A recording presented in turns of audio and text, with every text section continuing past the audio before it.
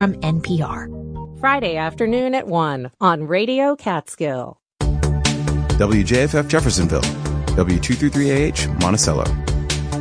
You're listening to Radio Catskill.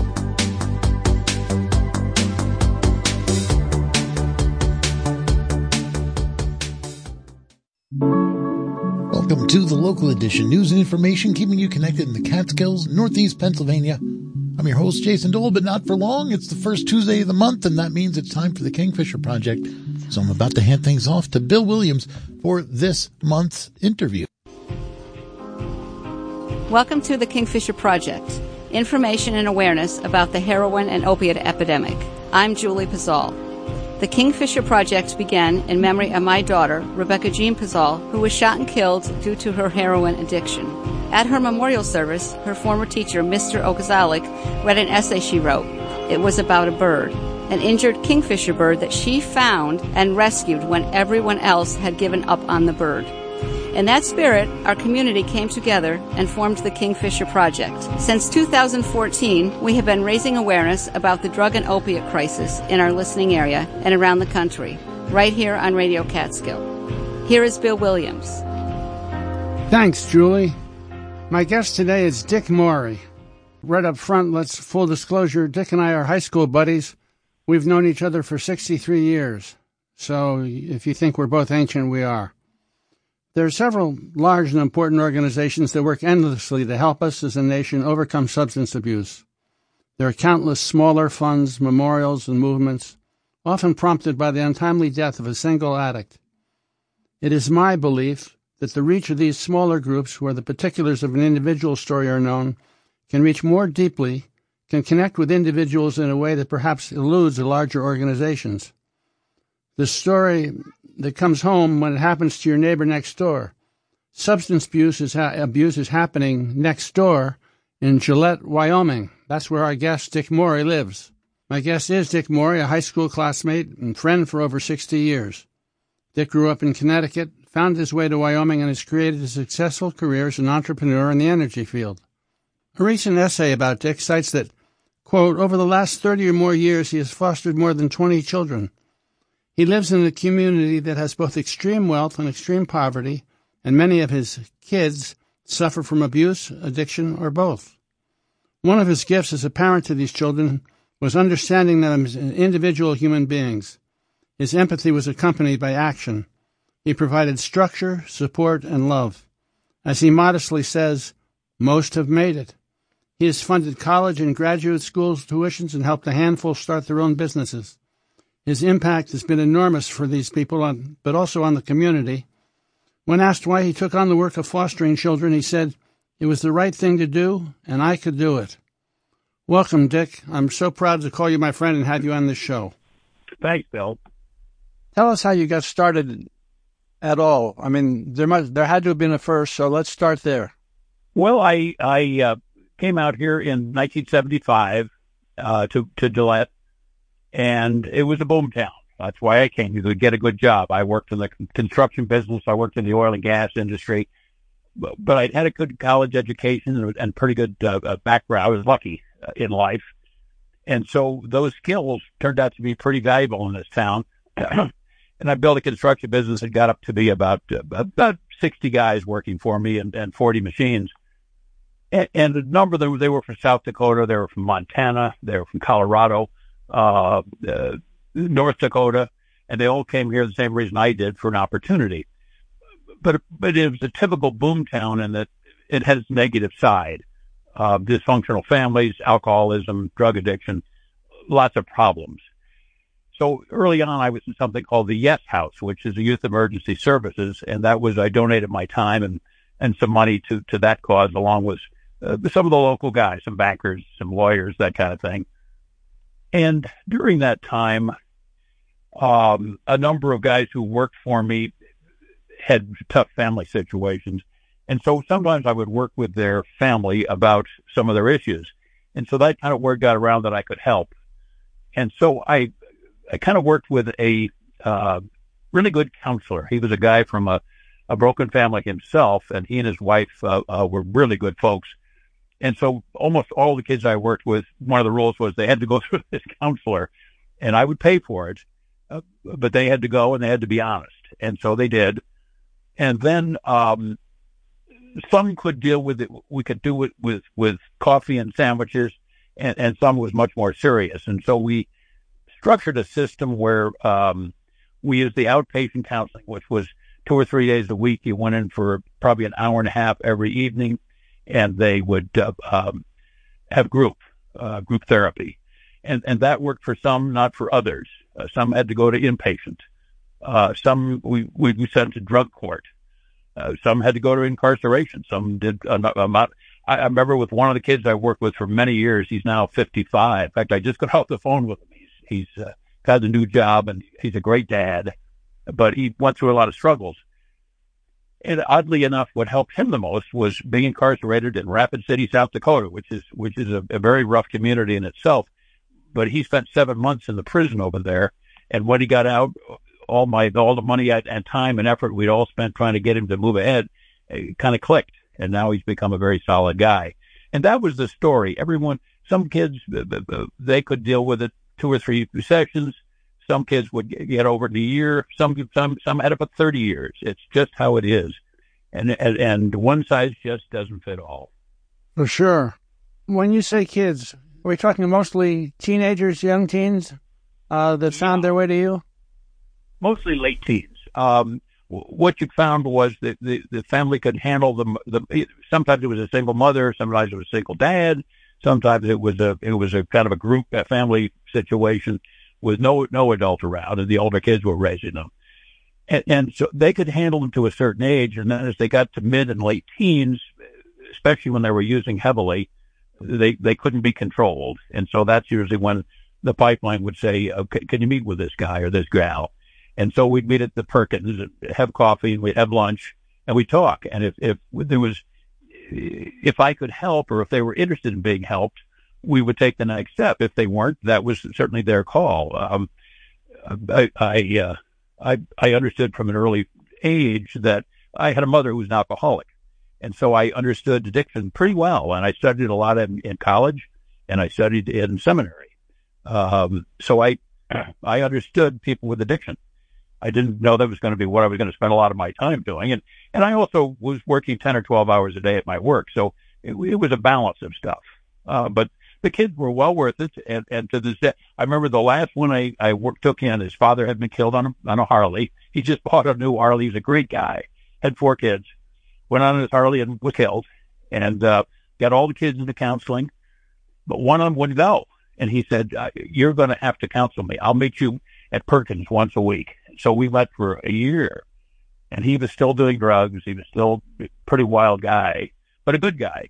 And finally, he and his current wife, who they've been married for 8 years, moved into my house, and then I sent them off to college down at Laramie, and he went clean and sober strictly through sheer willpower and through counseling with me and his wife. He's got a terrific wife who's a CPA now. I mean, all these kids have kind of risen up, got rid of their drug addiction. They're really good parents today.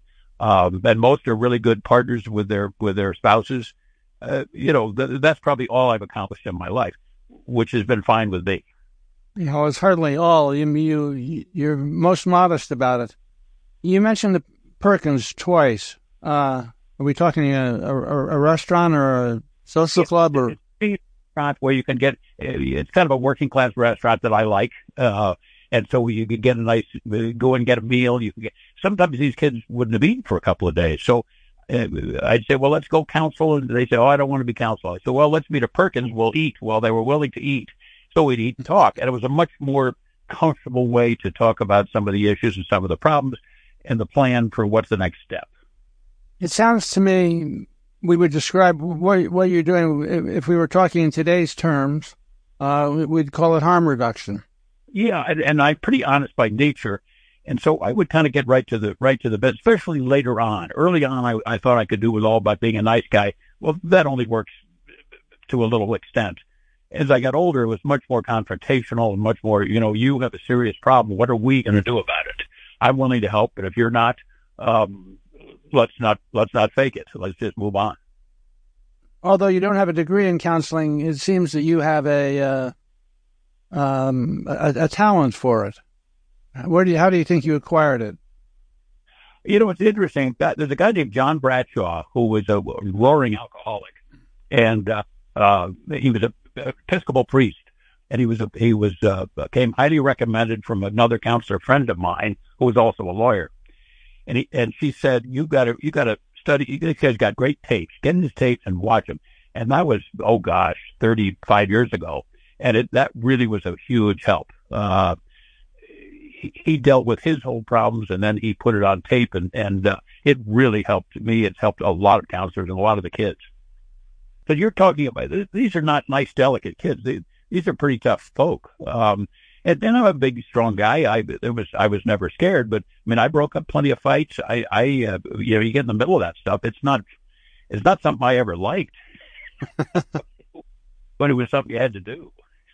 Now, when you say in the middle of fights, you're talking between kid to kid, or kid and parent, or all of the above? It was always kid to kid. And we had a rule, some of them would crash at our house, and I just had a couple of rules. One was you didn't fight, and the other one is if you wanted to hit me in the face, you better really all off and hit me because you weren't coming back. And they say, you're gonna beat me up.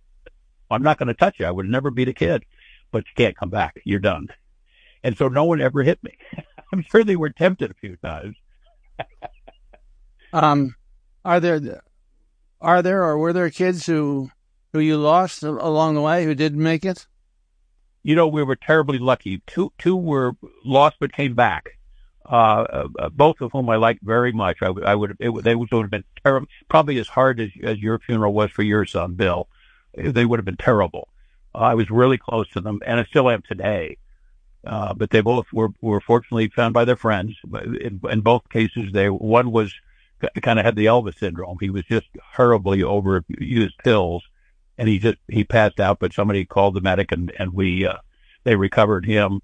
And then the second one was down in Denver, and he fell asleep on his back and threw up and was gagging and dying. And somebody turned him over, fortunately. Otherwise, we'd have lost two out of them. So, and today they're alive, good dads and good mothers, and that's good enough for me. We're talking, I'm in the Catskills, you're in Gillette, Wyoming. What can we here in the Catskills learn from you and people in Gillette? I think ours was trial by fire. This was a town where most of us came here with nothing. I remember when I left the driveway, my dad said to me, "Do you need some money?" I said, "Dad, I'm loaded. I got $600. I thought I was rich. And that's so everybody who came here had nothing. And we're just going through, I'm 77, and we're going through retirements with my friends who were attorneys, who were judges, who were businessmen who sold their companies. And we all are very thankful for Gillette, and we all owed the place. None of us would have been this lucky somewhere. Would I have succeeded in Connecticut like I have? No. My friends who succeeded were much smarter than I was. They were better students. They had certain other skills I didn't have. This was a great place to come if you didn't have much. And the Catskills is a tougher place. It's much prettier than this place. It's a beautiful spot. The Catskills, I've been there, which I lived there. It's a beautiful spot. But the truth is you don't have a lot of money. And so you have to use your brains probably more than we did. Everybody could write a check around here. And so we built we've got a Yes House today that we couldn't even afford to rent 35 years ago. And now it's 6 huge buildings in Gillette. I mean, it's massive, and it's got its own processing plant. We got 15, 20 people who work there. Got another 10 or 15 part-timers.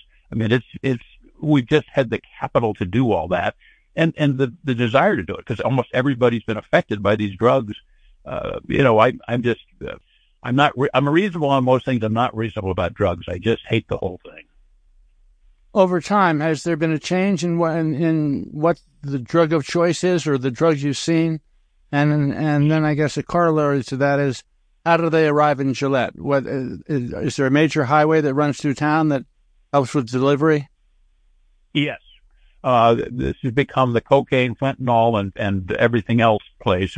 Meth is still the drug of choice on the lower end, and fentanyl, and then the higher end is still cocaine and heroin. But there's very large South American and Mexican community here. I would say, we might be 10 or 15%, so maybe 3,000 or 4,000 people from the South. And so, and they're wonderful people. I'm not being judgmental at all. But there are some of them that are not good that are coming up in with the drugs. And there's I-25 that just roars all the way up through Colorado. Most of it comes out of Denver. And so it comes up all the way through to Gillette.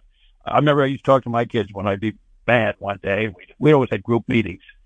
And I'd say, couldn't you guys just drink beer like we used to? And they'd say, well, here's the problem. We can just walk out in the high school parking lot and get any drug we want. You can't get beer. I mean, it was that simple. Yeah. Now they've got cameras all the time. We've made a huge effort with cameras. We've made a huge effort with the police. But the trouble is, it doesn't seem to be solving the problem. The numbers are still horrible. And, you're curing one at a time. It's very frustrating. And I'm sure it's the same in the Catskills. That's just how it is. Yeah. Yeah, it is. So tell us a little more about YES. Youth Emergency Services is there's a really smart gal who I've been friends with and crazy about forever, for probably 40 years. And she and her husband had a very successful legal practice here. And he called me up one day and said, you got to be on this Yes House board with me because you got to get 2 or 3 of your 4 of your friends. We're broke. We're going to lose this thing. It had no funding. And so I said, I don't know anything about this, but I do everybody. I mean, I knew the bankers. I knew the lawyers. I knew the judges. So I went to all of them and we rounded up a crew of maybe 7 or 8 to go on this board. And so we would beg, borrow, and steal from the city of Gillette, from the county. They were wealthy, but none of them all kind of got it in those days. So we really had to pitch hard. But we ended up buying some double wides and kind of living with a crappy building. And we had a terrific director who was grossly underpaid. And so one day, the same gal, Deb Michaels is her name. She's just brilliant. She said, we've got to have a foundation. We got to back this thing financially. And so at that time, she put together another board, and they had fundraisers, and they have raised millions of dollars. It's unbelievable what she's done. And never takes it. She didn't do it for any reason because she's a good person. And so they've raised this enormous amount of money and built all these buildings, hired really good counselors. They even have a little school there for the kids who just can't function in the local schools because of family situations. And it's just an amazing place. One of my granddaughters went there. Most of my grandkids have done wonderfully, and they're just great. They're the apple of my eye, of course. But a lot of them, a couple of them have struggled. 2 were pretty serious addicts, but they both recovered. I do believe there's a certain amount of genetics involved. I don't know if everybody believes that, but I think it's the case. And so we knew we had to have a bigger solution. And so we could take a pretty big crew of problem kids, and they're not necessarily just addicts. They're mental health issues. There are broken families, all that kind of thing. We have a foster care system here that's good, but the Yes House has trained personnel. It's really a good system. Now, when you fostered a kid, what exactly did that entail? How much responsibility were you assuming for somebody's welfare?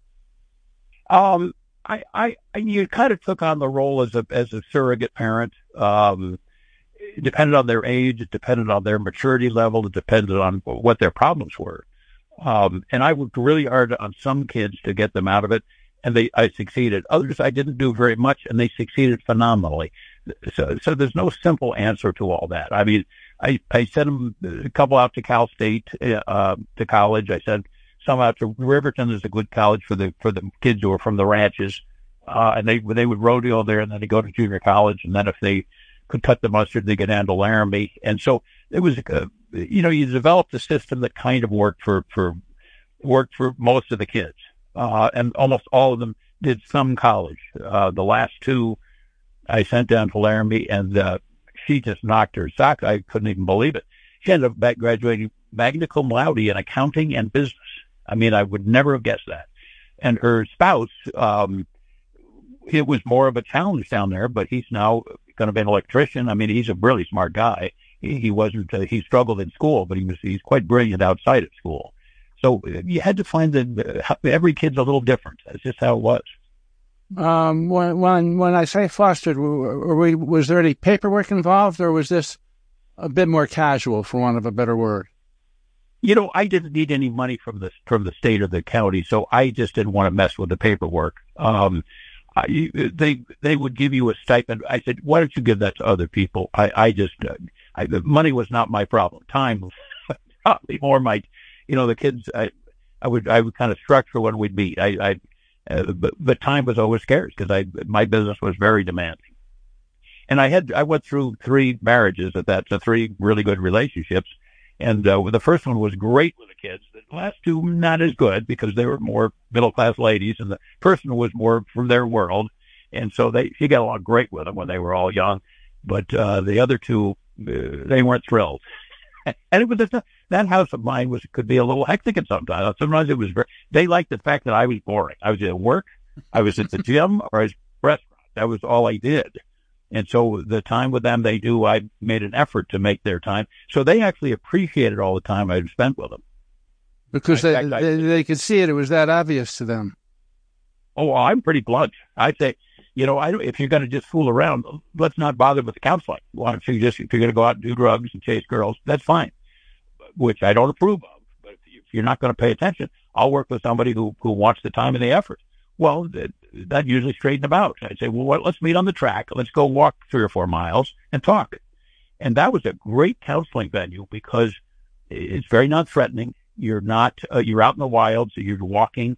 And they would talk about stuff, their problems and their challenges. And very often they were the same things I'd heard 3 or 4 times.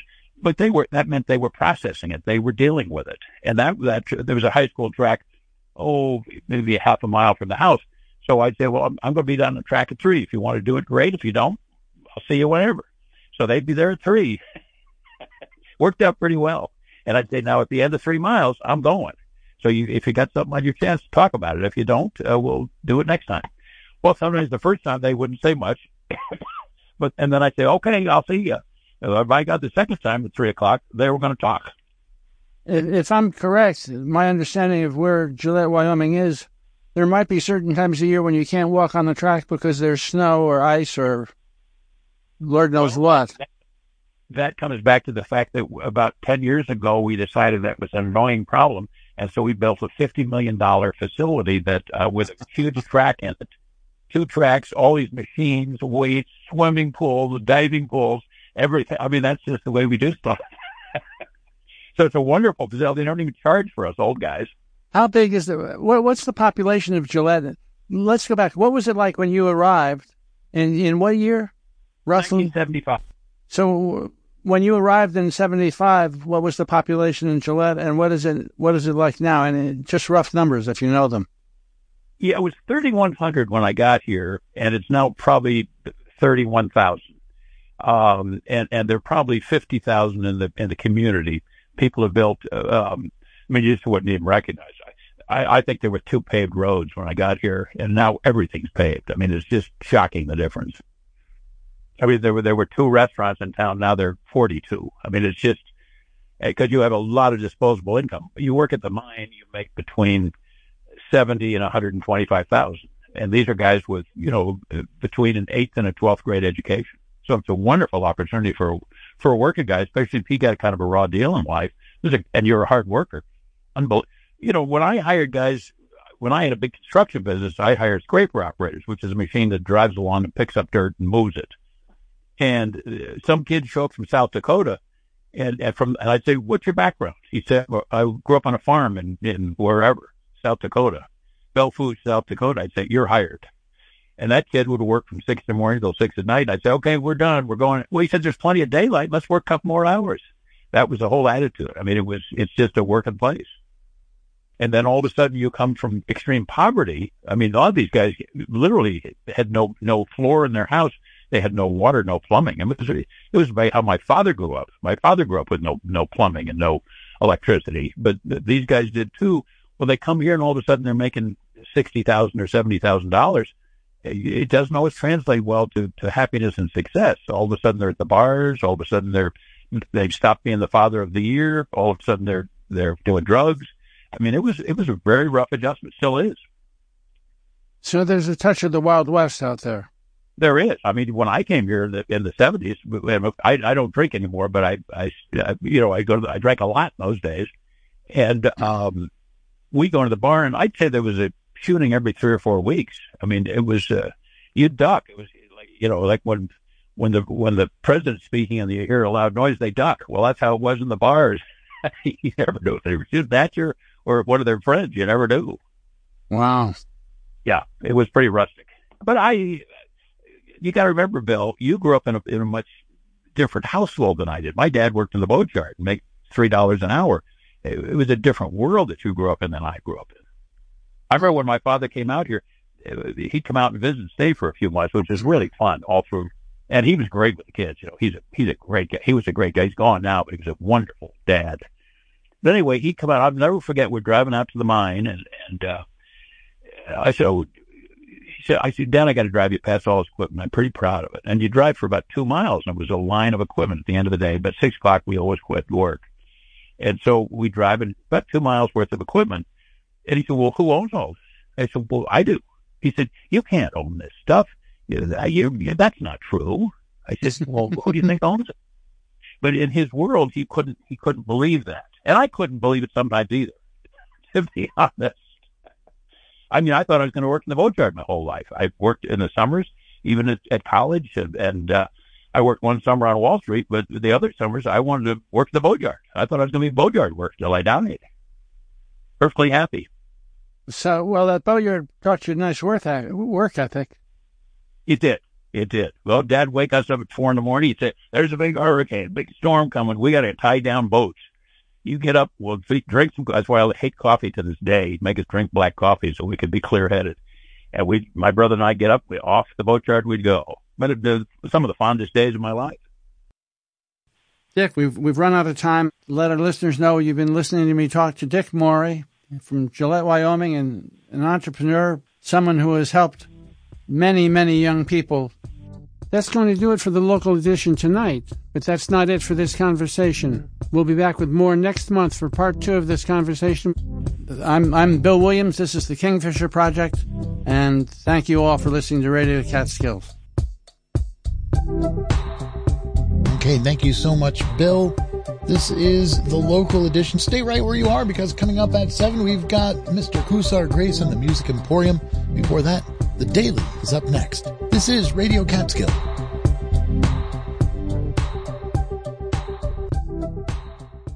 Support comes from the Women's Health Center in Honesdale, Hamlin, Waymart, Carbondale, and Lords Valley in Pennsylvania. Physicians and certified midwives who deliver. The Women's Health Center is a Wayne Memorial Community Health Center.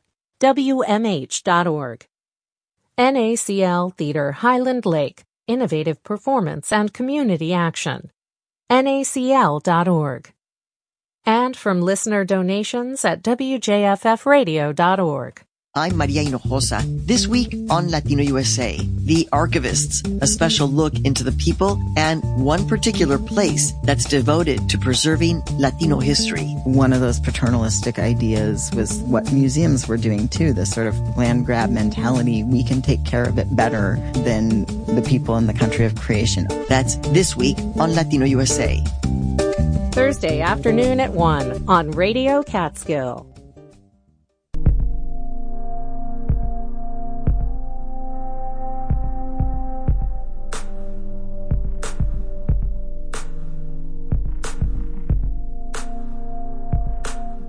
You're listening to All Things Considered from NPR News. The superintendent of a juvenile detention center in Tennessee locks away minors in solitary confinement. What we do is treat everybody like they're in here for murder. And you don't have any problems if you do that. Except it's illegal. What can the state do when a jail breaks the rules? On the next morning edition from NPR News.